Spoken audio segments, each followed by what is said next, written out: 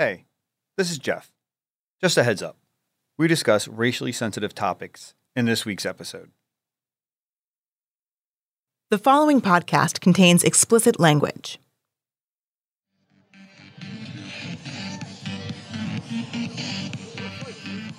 What you're hearing is a snippet of sound from Eagles practice at the NovaCare Complex in September 2013.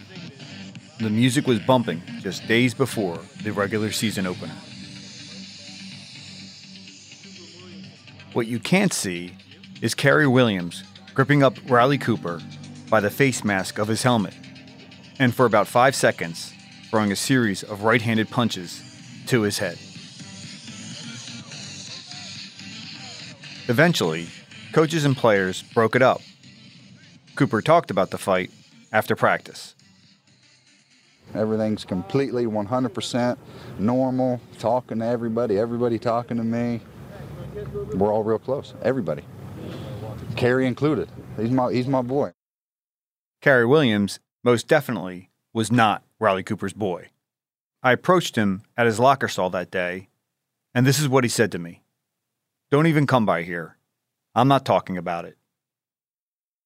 10 years later, there's a lot about 2013 that Cary still doesn't understand. Why a teammate would use the N-word in public. Why most of Cary's teammates didn't join him in speaking out. Why the leadership of the Philadelphia Eagles, from the coach to the GM, all the way up to the owner, didn't do more. Cary's got some theories. He has opinions. But in his mind, there was only one right course of action for the team to take. Riley Cooper should have never been allowed back on the Eagles. What am I supposed to do in a situation like that as a player when you between a rock and a hard place where you got to be forced to be with a guy who may or may not like the color of your skin? What am I supposed to do in that situation? I got to eat that shit. To a lot of Eagles fans, Cary Williams was a cornerback who never really made a huge impact in Philly and never quite fit in. They remember him more for being outspoken and defiant, the dust-ups with the Patriots and joint practices, seemingly always willing to say what was on his mind in the locker room, and lastly and most prominently, using sconces as an excuse for missing voluntary workouts. If Cary sounded fed up to you, you're right. He was. Nobody was held accountable in this situation. But I was held accountable. I was held as the guy that just was a bad person. The guy that just can't get over the shit that happened outside of sports. Are you effing kidding me? I'm Jeff McClain. I'm the Eagles beat reporter for the Philadelphia Inquirer.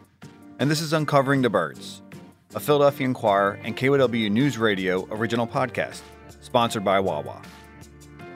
Episode 8, Truth to Power.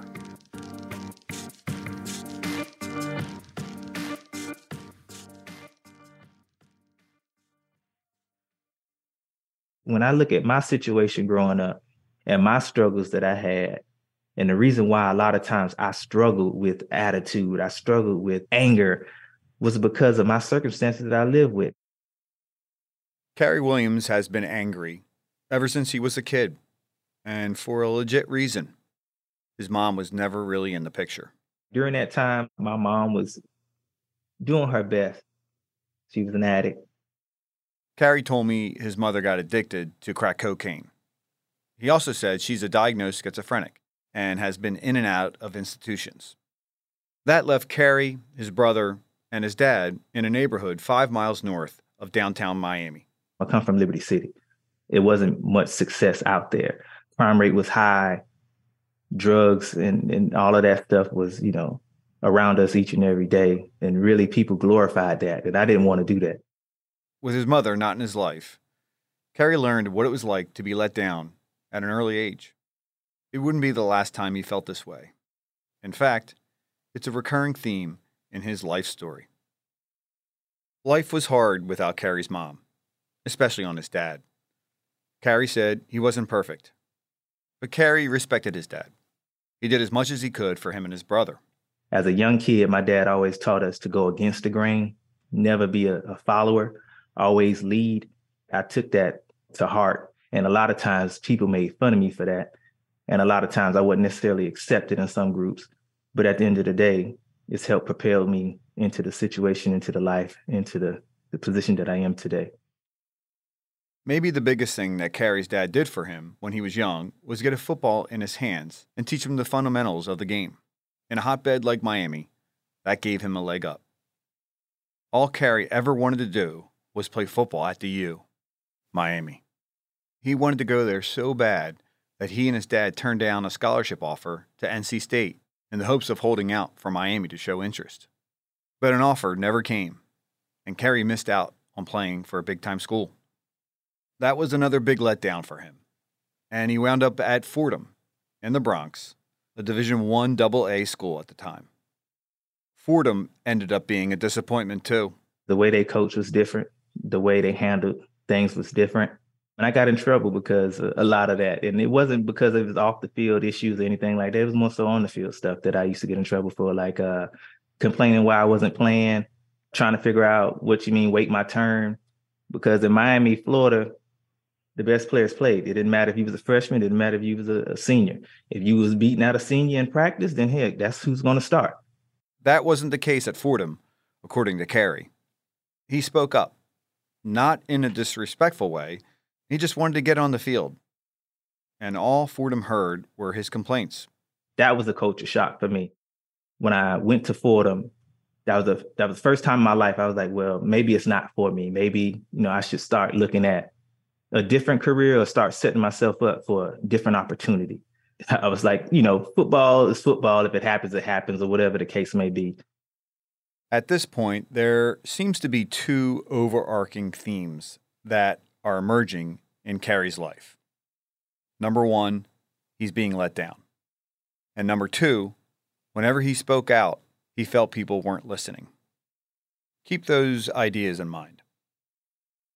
When Fordham didn't work out, Carey transferred to Washburn University, a Division II school in Topeka, Kansas. To his credit, he kept himself on the radar of NFL scouts, even though it was very rare for a Division II player to be drafted. Carey made it happen. He was picked by Tennessee in the 7th and last round of the 2008 NFL Draft. He was proud. Mission accomplished, in a way. But part of Carey was also disappointed. He thought he should have gone higher. The NFL don't respect a lot of guys that's from small schools, right? In particular, these scouts. And I'm just going to say it. It's a lot of scouts that never played the game of football, right? They don't know what it takes to get there because they've never lived it. They can say they do. That's just, to me, lip service. In the middle of the next season, in 2009, Carey got his big break. Baltimore signed him off the Titans practice squad. It didn't take him long to realize he had found his perfect match. All the key ingredients with the Ravens, the culture, the personnel, it was the right fit.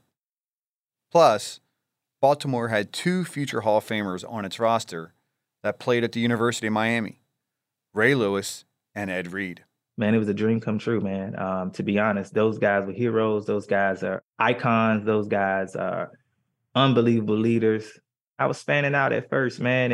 And then when those guys started to believe that I could play, that I could be a part of the defense, man, that's what kept me hungry. That's what kept me focused. Those guys had the ability to galvanize and to bring the best out of people. Carey won a starting cornerback job in his second season in Baltimore in 2011. In his third year, he had 4 interceptions, scored a touchdown, knocked down 17 passes, and the Ravens won the Super Bowl. The ring was nice, but the culture in Baltimore that Lewis and Reed helped create, that was what Carey remembered most about his time with the Ravens. They loved everybody, and I think that's what it is. You just got to love for everybody in the locker room because they just knew that everybody in the locker room was just as important as they were, and they never walked around with an attitude of, they're better than anybody or anything like that. They were just humble people, man. The offseason after the Ravens won the Super Bowl, Carey was a free agent and found himself at a crossroads. Baltimore had a young, up-and-coming cornerback ready to replace him. And Carey, meanwhile, wanted to test the market. Carey was hurt leaving the Ravens, but he went looking for the next best thing. He thought he found it in Philadelphia. The Eagles signed him in March of 2013. What was it about Philly that attracted you to that organization, or was it just, typically the history? It was the same thing. The history, it was those guys that came before, the leadership. One, it was the money too. It was the opportunity to, to make money. But it was a football city. It was a city that was just as hungry, just as dedicated, just as hardworking as I was. So when I looked at that organization, I looked at the Eagles organization, I'm like, well, shoot, I could fit in. A few months later, we were supposed to get our first introduction to Carey on the field at voluntary team workouts. Carey didn't show. He wasn't alone. There were other veterans who skipped OTAs as well. But this would be the backdrop for a soundbite that stuck with Carey ever since. Here's part of the story from the Enquirer when Carey finally showed up and explained his absence. Carey told reporters, "I don't want to sound like it's disrespect. I love my job. I just had to make sure my sconces, my wood was picked out, my fireplace. It was a whole bunch of stuff that was going on." For context, Carey was building his family's first home. He also said, "It's just funny. I mean, fans, I love you all, but geez, give me a break. If I was a guy that had 3 kids with 3 different women and I was a womanizer, you'd be reporting that. Now I'm a guy that wants to go see his girl's recital and I'm a bad guy. Like, come on, man." These remarks didn't hit it off with Eagles fans. I'm sorry that people make such a big deal out of something that's so small. And so, instead of, people reporting about me being a bad father or being a good father, that is, I would much rather, you talk about something more important, man. Internally, the team wasn't exactly pleased either. This was Chip Kelly's first season as the Eagles head coach. He was coming from college to the pros and had to learn how to deal with professionals. Making spring workouts voluntary was something the players had negotiated for during the NFL's 2011 lockout. Publicly, Kelly wasn't critical of Carey and the other players who didn't show.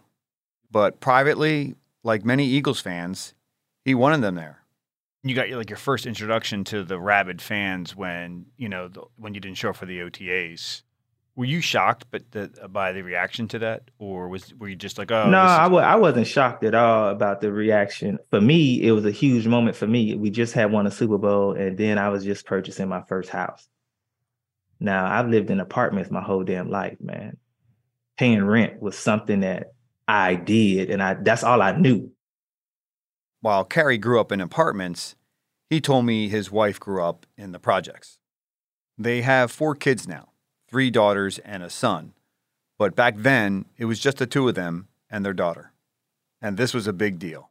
When my daughter was able to see her room, to see her reaction, I wanted to be there, man. It wasn't the fact, because I'm going to be honest, man, football was secondary to me when I had my daughter. That was, football was secondary to me. It was just something that I did. It was a job. You know what I mean? But at the end of the day, I'm going to always be my daughter's father.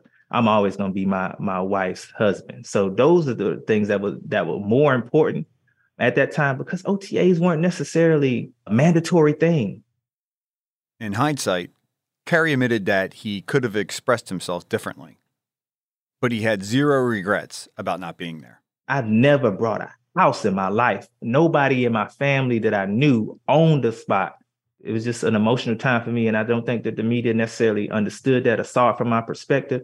And that's fine. Everybody's going to have their opinions. The other reason Carey said he wasn't at the Eagles' voluntary OTAs was because he wanted to be at his daughter's dance recital. Some weren't satisfied with that either. Many were judging Carey based on the surface value of his comments, but what he said they failed to consider were his motivations. Like he told us himself that same day he spoke about the sconces. He didn't come from a traditional 2-parent household. Presence is everything to kids, man. I can give them anything in the world. My kids can have their own room, own bathroom, We could have a pool in our backyard and we could have a play gym in our backyard. That stuff doesn't mean a darn thing if daddy's not there. That stuff is just stuff. What kids really want, what kids really love from their parents is their time. Man, my mother was on drugs, man. She still is. For 38 years, I've been living with that without having a mom that's constantly present in my life. You know what I mean? Like, I understand that. Like, it hurts. I remember vividly going to, mental institutions where my mom was in these buildings with people that couldn't speak coherently, people speaking to themselves. Like, I'll never forget that. Those are things that are forever embedded into my childhood and embedded into my memory. I just remember, man, it was tough to act like I don't know what the hell's going on. For me to just kind of pretend to live in that kid land and not understand what was going on, and I understood it. And it was tough, man. It was a lot of, heartache. It was a lot of teary nights. I'll say this, even during my collegiate time, it was teary nights, not because of the lack of success I had on the field, but because, my mom wasn't present. It took Cary a long time to realize just how deep his mom's absence hit, how much he was let down. I don't care how old you are, you always gonna need your mother's presence. You always want to hear your mother saying great things about you. You always want to, keep going, Cary, you can do it. You know what I mean? I never got that. It had an effect on my life. A lot of the chip on my shoulder was 98% my mother. The fact that, one, she was never able to see me play college football because she wasn't in the right space of mind. Yeah. 2, she never came to an NFL game because she wasn't in the right space of mind. My mom's still on the streets now. Do you know where she is? Yeah, I know where she is. It's people don't understand that struggle too. You know what I mean? Like, for my entire life, since I've been in the league, since I was in the league, I tried to help. And this is a situation where money just doesn't help. I thought for sure when I came into the league, oh man, I made it. I can buy my mom a house. I can buy my mom furniture. She will stay there. Yeah, that's all cool and fun to think about. It's awesome to think about that. You want to help your mom. But really, that didn't help at all. It was a struggle for her. She's struggling with something. Money is not going to help that process. Yeah. You know what I mean? For people who didn't understand it, it's fine. You don't have to understand it. But at the end of the day, I live for my family. The Sconces episode was Cary Williams' introduction to Philadelphia in 2013. It didn't go so well. Maybe because he was too honest. Later that summer, he would be thrust into another controversy. This time, it was brought on by a teammate and the Eagles' mishandling of the aftermath. We'll be right back.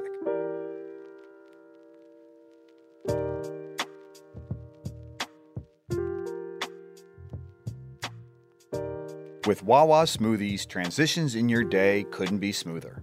Whether you're shifting into the night or taking the night shift, leaping into vacay or planning for the next day, soaking up the sun or getting errands done, get ready to sip into the weekend or out of a Monday with a variety of delicious smoothies, like strawberry cheesecake, caramel chocolate chip, or a mango fruit smoothie.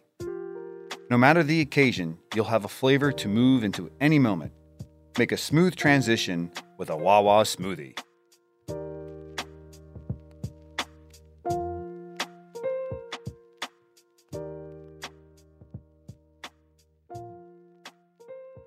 I'm Jeff McLean, and this is Uncovering the Birds, sponsored by Wawa. The countdown was on. It was 4 days from the Eagles' season opener on Monday Night Football in 2013, the beginning of the Chip Kelly era. But football wasn't the main story of the day. It was a fight that broke out between Cary Williams and receiver Riley Cooper during practice. Brandon Boykin played cornerback with Cary. He was asked about what he saw after practice. I don't want anybody to read into it more than what it was, just a little scuffle at practice. This is what Deshaun Jackson had to say. He tries to do things where he can intimidate receivers, and some people might back down from it. Guys aren't really afraid of that. Carey didn't want to talk to reporters that day. When we caught up recently, he remembered it being just a bang-bang play. But when Cooper got up and came at him, Carey reacted. He was running an out, I believe, and I just, we were both diving on the ground. I landed on him. And I think to some degree, Riley thought that going down to the ground on the week of a game was wrong. That's football. It's football. That's what football is. But when he got up like he wanted to do something. So when he got up like he wanted to do something, that's what I did. The fight occurred in the early portion of practice in which the media could attend. Cameras were there. As a reporter, I knew there had to be more to this. And when the video was aired not long after the incident, I slowed down the tape and zoomed in on Williams and read his lips. It appeared to me that he was saying something in particular. I was able to get a couple sources to tell me what Williams had said, which was, "I'm not a N-word you can fuck with." So I asked those players if Carey had a specific intent in using that word toward Cooper, and they agreed he did. And this is why. I will jump that fence and fight every here, bro.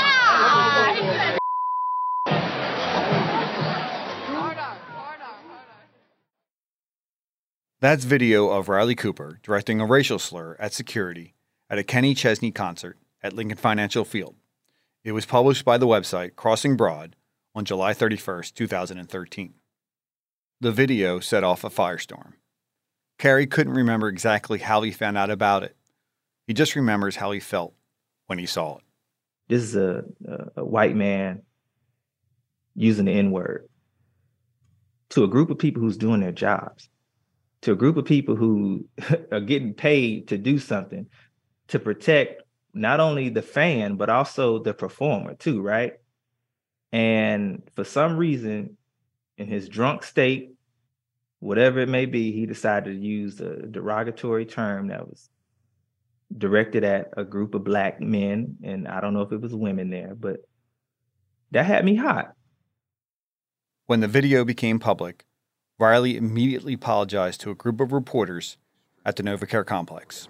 When you're in a locker room where the majority of your teammates are Black, how do you let that word come out of your mouth? I shouldn't have. I'm disgusted and I'm sorry. That's not the type of person I am. And I wasn't raised that way. I got a great mom and dad at home. And they're extremely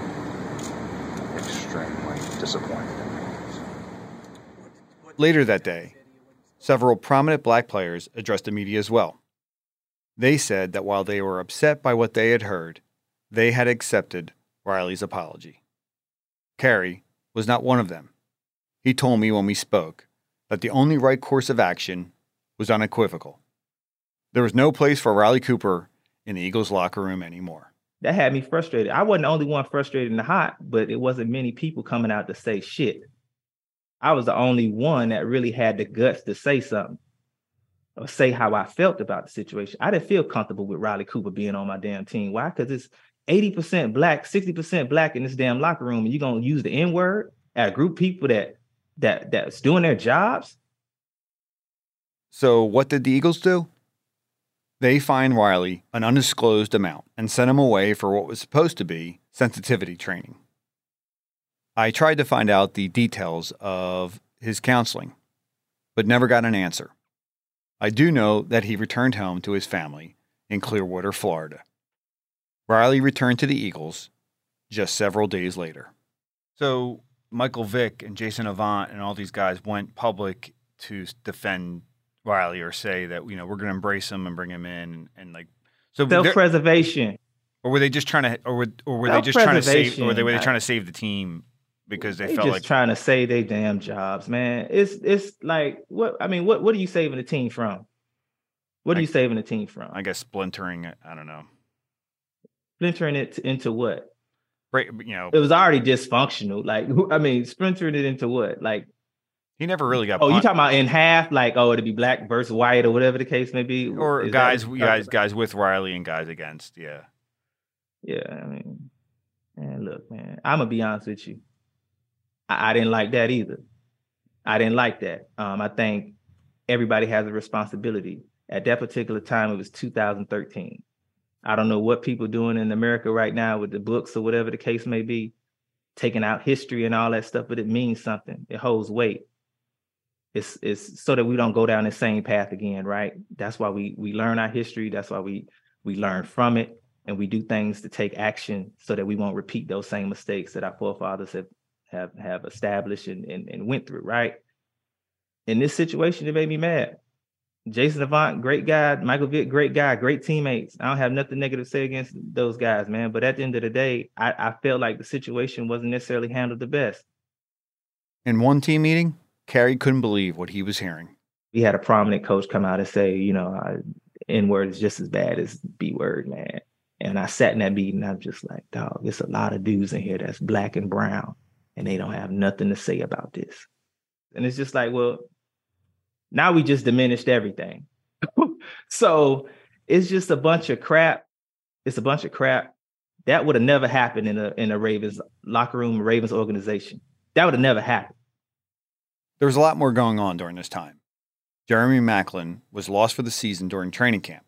Then the video with Riley came out. But the Eagles needed a receiver. Riley went on to flourish in 2013 and had a career year. The Eagles gave him a 5-year, $22.5 million extension that next offseason. Carey's interpretation of what played out was pretty cut and dry.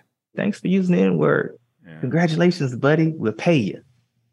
I wonder how much of effect that had on Jeffrey Lurie down the path, because Jeffrey is about as progressive as an owner as there is in the NFL. Is he? Yeah. Really? Yeah. He let him stay. So at the end of the day, that's your organization, Jeff.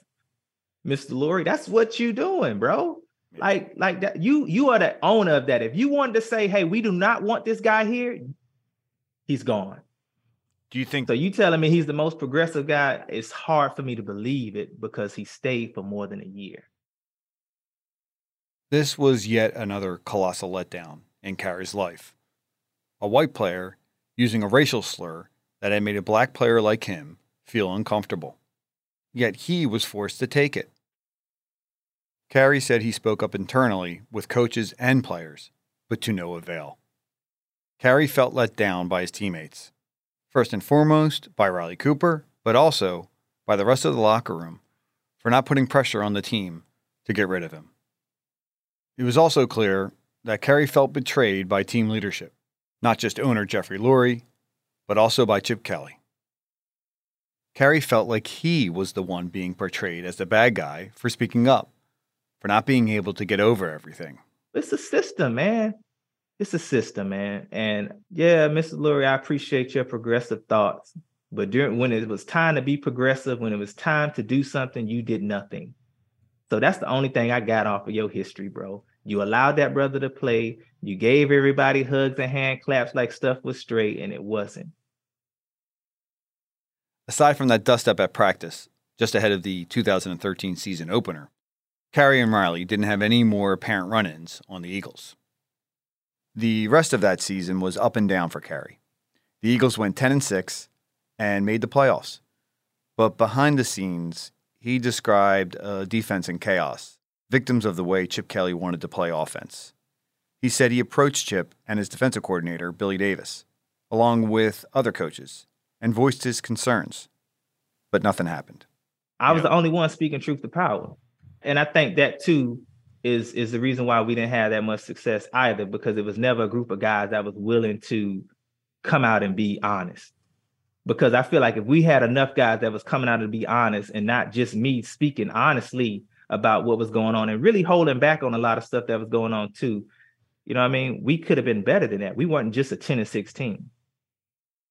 Carey was released after the 2014 season. Riley played here through 2015 and was the first player cut after Chip Kelly was fired.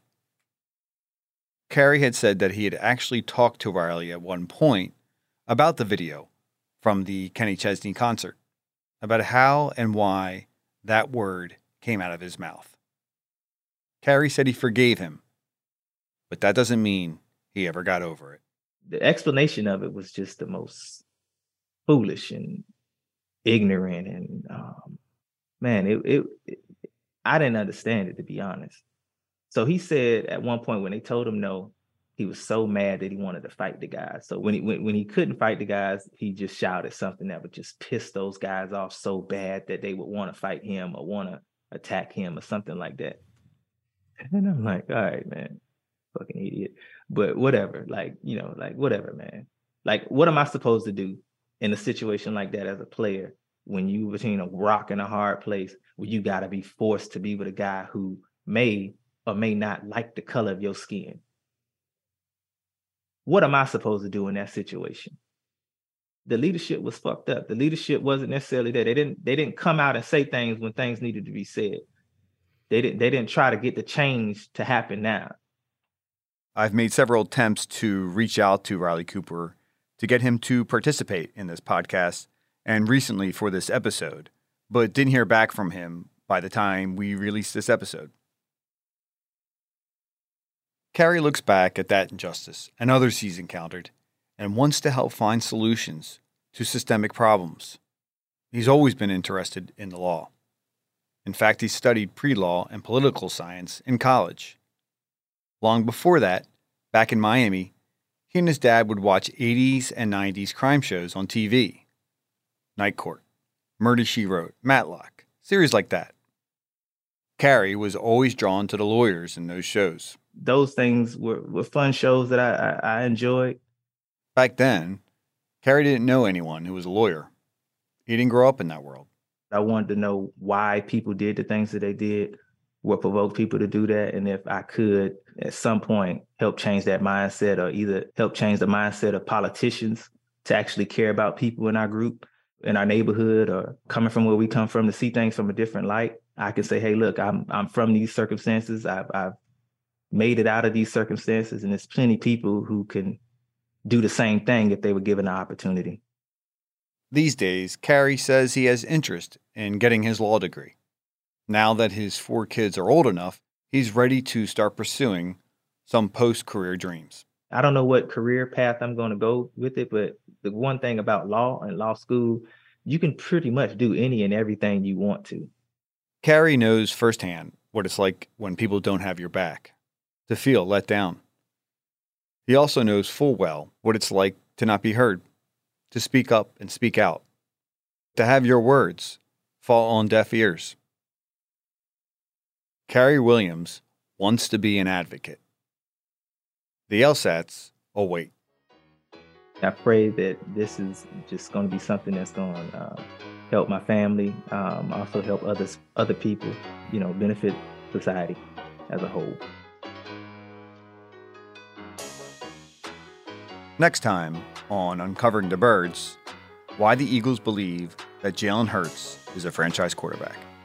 I mean, it was done. Yeah. It was over. So Jalen took advantage of his opportunity and sort of proved, I thought, in his rookie year, he could end up being a franchise-type quarterback, and that's exactly what happened. That episode comes out Friday, May 19th. This is Uncovering the Birds, sponsored by Wawa, a production of the Philadelphia Inquirer and KYW News Radio original podcasts. Our producer is KYW News Radio's Brian Seltzer. Tom Rickard is KYW News Radio's Director of Podcasting. The executive producer from the Philadelphia Inquirer is Renee Eiffel. Special thanks to 6ABC and NBC Sports Philadelphia. Thanks so much for checking out the podcast. It would be a big help if you just told one person about the pod to help spread the word. You can also leave us a review or a rating, like Skeletor P-Funk did on Apple Podcasts. We appreciate the feedback.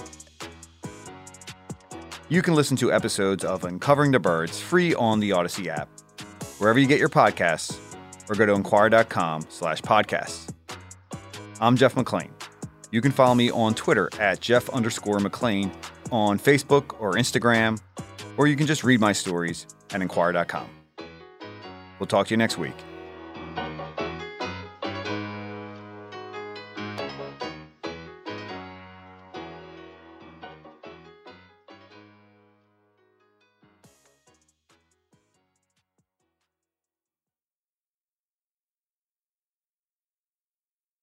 Hey, it's Dave Uram from Philadelphia's Morning News. Do you think you're one of Philadelphia's biggest sports fans? Do you know someone who has a great story about their fandom? Well, we want to tell these stories in our Philadelphia Sports Fan of the Week series. Hit us up at kywnewsradio.com/fans.